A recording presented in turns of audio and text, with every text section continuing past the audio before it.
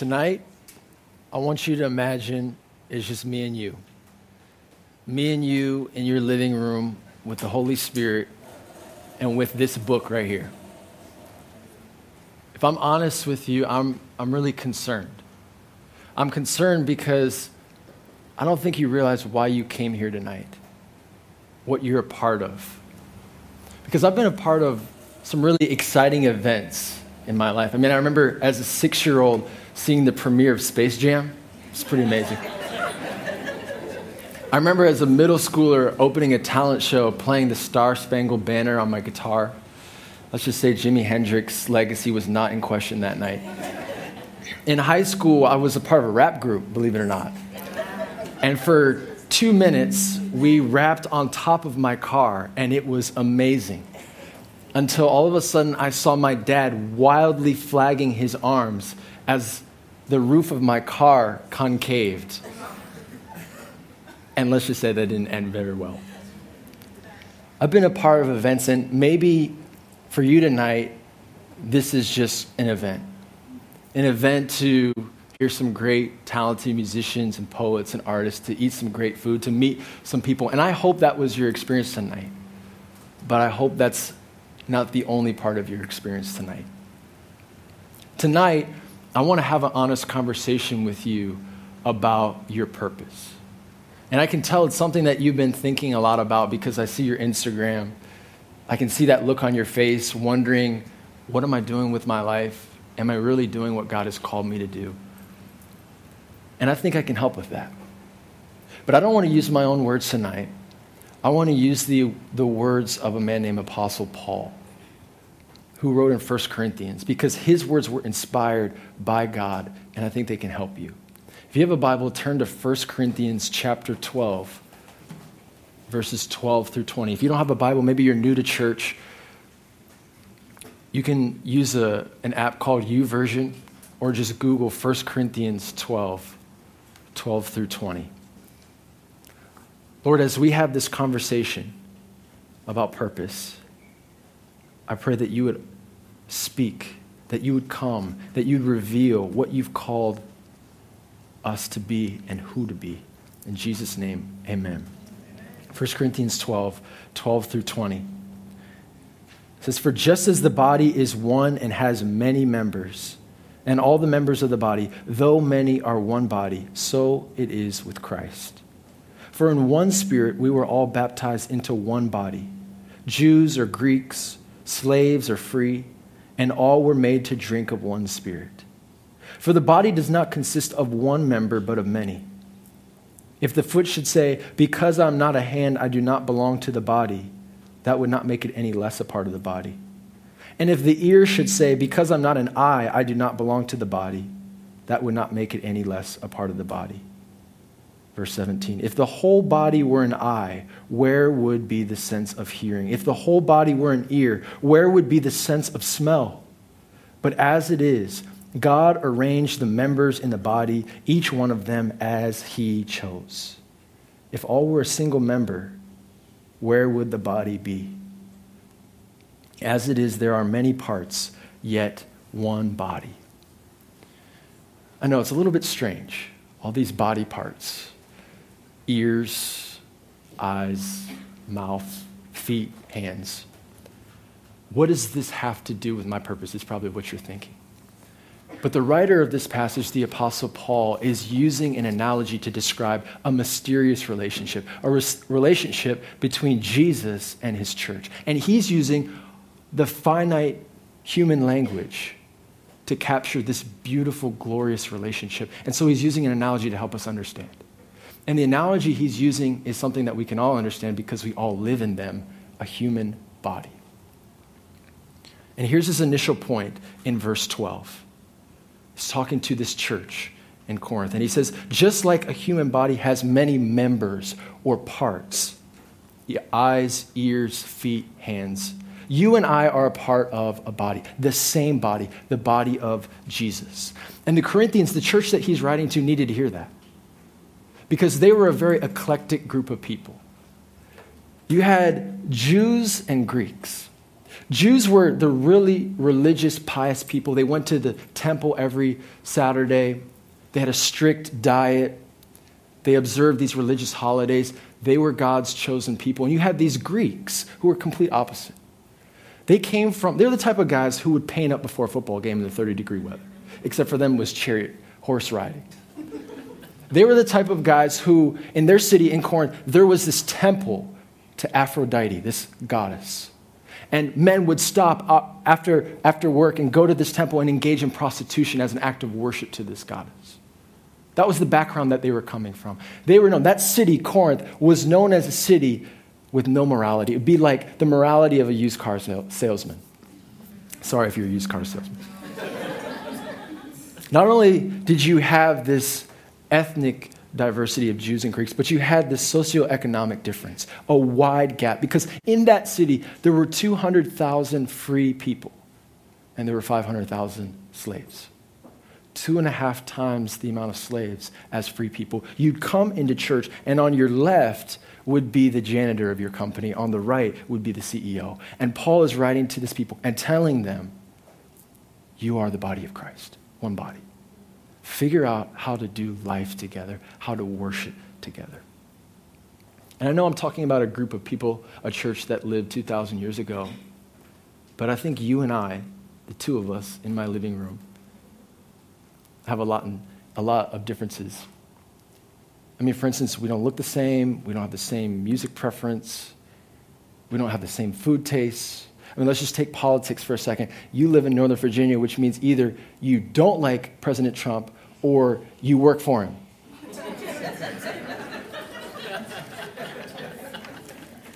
How did this diverse group of people in Corinth become a part of one body? Well, let's look at verse 13. They were baptized into one body. This group was all initiated into the same organization. But more than an organization, it was more like an organism than an organization. Because many of you've been in an organization, right? A fraternity, a sorority, maybe a intramural sports team, National Honor Society. You get a t-shirt, maybe you got a tattoo as a part of your organization. Maybe you have a secret handshake, I don't know. But this was something living. This is something eternal. This was the body of Christ.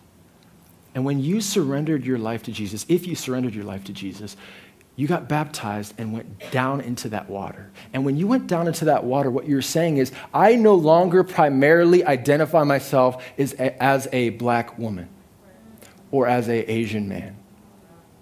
I no longer primarily identify myself as a Republican or a Democrat, as a six-figure lawyer, or as a community college student. My primary identity is Jesus Christ. When you came out of that water, you were placed into a new family. You were initiated into the body of Christ. Which means as a follower of Jesus tonight, you are joined together. You are spiritually fused together with people who don't vote like you, who don't look like you, who aren't from the same family as you, who don't have the same background as you. And I know you're struggling to figure out your purpose. And here's where my concern comes in. Because I don't think you see your purpose in light of the people that you're joined with. I think you see your purpose as just how it relates to you. And let's just go with Paul's analogy for a second of the body. And let's just pretend that you are a hand of Christ. You're looking at yourself as a hand and considering what your purpose might be. So maybe your purpose as a hand is to be number one. You want to be the best lawyer. You want to be the best doctor. You want to be the best person on your company's team, the best teacher. Maybe your purpose in life as a hand is a cause. You want world peace. Or maybe you want to fight for sex, slave trafficking. Or maybe you want to fight for people who have clean water. Or maybe your purpose as a hand is to live long and prosper. Nova style, to have a big house, to get married, to have kids, to retire early. Maybe your purpose as a hand is to find love, to find somebody that you can spend the rest of your life with. Maybe you didn't grow up with a father, or maybe somebody said something to you, and you're trying to get back at them. Your whole life is about showing them that I'm not going to do that one. Showing them that they're wrong. I don't know what your purpose is and how you view your purpose as a hand. But my concern is that a hand is pretty important, but it's useless if it's not attached to the body of Christ. And I know this may be tough as a hand, because as a hand, you got a lot going on. I mean, you got finger exercises to do, you got nails to manicure, right? You got paper cuts to mend. But let's look beyond your role as a hand for a second and look to the body that you're attached to. Let's look at that 5-year-old kid who's going to come to church tomorrow on Sunday morning, whose dad isn't there for him, who's looking for a big brother, somebody to play blocks with in Kid Builders, who's looking for a set of hands to care for him, to love him, to be there for him. Let's look at the keyboardist tomorrow morning who plays on Sunday morning and Sunday night at U-Church, our college service, and Saturday night as well, and Wednesday night too, because there's nobody else who plays keyboard. Let's look at for a second the men who serve in our parking lot, who've served for decades, many of them 50 or 60 years old, who are out there in the cold and when it's really hot, who are just looking for a set of hands to help them direct traffic, to give them a Sunday off. How, as a hand, can you serve the body of Christ? Look at the greeters, look at the ushers, look at the security of the church. Take your pick. How can you be a part of the body, whether it's here or whether it's your church home? Because you're a part of a larger body, the body of Christ. And I'm pleading with you, whether you're a hand, whether you're a foot, whether you're an ear or an eye, look beyond yourself and serve the body that you were joined to. Now, I can see the question forming in your mind right now. And I know because I've thought the same thing. What if I don't want to be a hand or an eye or a foot or whatever God has created you to be? What happens to all of us at some point is when we discover what God has created us to do, we inevitably look around to other people and the gifts that they have and want to do what they do. We see Pastor Brett preaching and we want to be the mouth. We see Pastor Tiffany singing gloriously and wonder why God hasn't blessed us as a tongue. Or we see an administrator administrating neatly and we wonder why we aren't the mind of the body. But Paul addresses that. Because some of us think if we can't be the body part that we want to be of Christ, then we're not going to be a part of the body at all. And this is what Paul says in verse 15. If the foot should say, because I'm not a hand, I do not belong to the body, that would not make it any less a part of the body. And if the ear should say, because I'm not an eye, I do not belong to the body, that would not make it any less a part of the body. No, you're still a hand when you don't come to church. You're just a shriveled up one. You're still an ear when you choose to sit in the pew and not serve and not use your gifts. You're just a deaf ear. You're still an eye when you tune into the live stream for 4 straight weeks, eating ice cream and making yourself omelets so you don't have to drive to church. You're still an eye, but you're just an eye with terrible vision.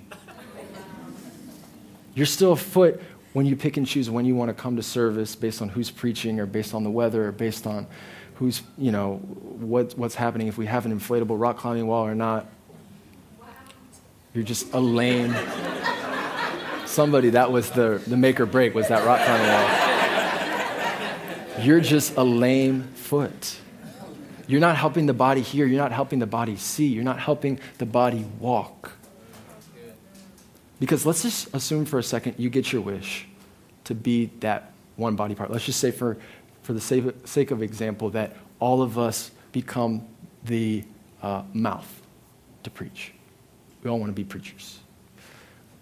If the whole body were an eye, verse 17, where would be the sense of hearing? If the whole body were an ear, where would be the sense of smell? I'll tell you what it would be like. It would be like tonight, you showed up and nobody shook your hand because mouths don't shake hands. Nobody showed you where to go. You walked in here and there were no chairs, so you sat on the ground because Mouse don't set up chairs. Oh, you would hear worship, but it would be in all a cappella because Mouse don't play keyboard and Mouse don't play guitar and Mouse don't drum. You would hear a sermon. You'd hear 150 of them. And you wouldn't be able to understand any of them because they all be talking at one time. And then you leave here and you wouldn't know when to come back. You wouldn't see any social media or a post telling you when our next service is. You wouldn't see any pictures from the night because Mouse don't make social media posts. That's what would happen if we're all Mouse. Now I want to warn you, Paul's next line is kind of a tough pill to swallow. It might be a little jarring at first, maybe even slightly offensive. But he wrote it, not me. But I think if you give it some thought, you'll see how glorious it really is. Verse 18, but as it is, God arranged the members in the body, each one of them, as he chose. Did you catch that? God arranges the members of the body as he chooses. Now, I know you're used to doing a lot of arranging and a lot of choosing. But there's some really good news with the fact that God is the one who arranges and God is the one who chooses. I want to give you just 4 things. First, if God made you an ear, if he chose you to be an ear, then no one can take away your ear status. This is incredibly liberating because what it means is your purpose is not dependent on whether somebody recognizes you or doesn't recognize you. It's not threatened by another ear that may come along. You're an ear because God chose you to be an ear. Notice, number 2, notice each one of them, that phrase, each one of them. God arranged the members in the body, each one of them. That means that every person, regardless of race, regardless of whether you have a great job or are unemployed, regardless of whether you know your purpose or you don't know your purpose, whether you have a crystal clear vision for your life or you're floundering in confusion, each one of us who love God are part of Jesus' body. You have a role. You have a purpose. You have something to contribute. Number 3, if God has arranged the members and chosen them, you know exactly who to go to find out your purpose. You don't have to go to a life coach or pay $1,000 for a leadership class. You don't need a guy or a girl to tell you why you were created and what your purpose is. You can go straight to the source. And every time you open up the Word of God, every time you spend time with God, he can reveal to you what he created you to be and how to be the best ear or foot or mouth you can be. Number 4, lastly, the fact that God has chosen your role is really liberating because he's not expecting you to be somebody else. He doesn't expect you to preach like Pastor Brett or rap like some of these guys, or sing like Pastor Tiffany. He expects you to be the best ear or eye or mouth that you can possibly be. There's no pressure to be anybody else in this room. And Paul closes this passage in a very similar way to how he began. And it's how I want to close this conversation with you and me tonight. He says in verse 20, as it is, there are many parts, yet one body. Your purpose isn't primarily about you. It's about how you can serve Jesus and his body. It's about how you can be the best eye or the best mouth or the best ear for the body of Christ so that the world will see the cumulative body. They'll see you serving in your role, me serving in my role, and everybody in the church serving in their role, and together making up the body of Christ. They'll see the risen Lord and Savior in the flesh. Jesus, who is sitting at the right hand of the Father right now, who the world cannot see visibly, looks to us, his church, to give him visibility to a world that desperately needs him. And as I see it tonight, you have 2 options. The first option is you can live as though the body exists for you. The church exists to meet your needs. You can come, you can hear your inspiration, your great word for the week. You can go about your life. You can come seeing what you can consume and what you can take. You can be a parasite that just sucks the life out of the body all for you. You can do that. But you'll be the reason why people go, ooh, Jesus, you're looking really good today. but what's up with your shriveled up hand? Or, oh, Jesus, thank you for answering my prayer, but why does your foot keep tripping me? Or worse, no, I don't really mess with Jesus because that person at my work who's a Christian, who's a hand of Christ, and their actions always gossiping, they're basically flicking me off. Jesus is flicking me off through their actions. Or your second option is you can live to give. You can live to serve the rest of the body of Christ. You can become the member of the church that you attend and start serving on the creativity team or the worship team or kid builders or however God has blessed you and whatever gifts he's given you. You can use those to serve the rest of the body of Christ. You can join a small group and instead of coming to get filled, come to be a blessing to somebody else, to encourage somebody else, to stand with somebody else, to be there for somebody else when they're going through something. You can be the best hand, foot, ear, mouth, whatever God has created you to be for Jesus so others see him. So yes, if you're a hand, be the best lawyer or doctor you can be. But recognize that there is only one Jesus, one Lord, one Savior. Be passionate about that cause for world peace or for wells in Africa or whatever God has given you a passion for. But recognize that every cause should serve a greater cause of knowing Jesus Christ. And so the world would know Jesus Christ.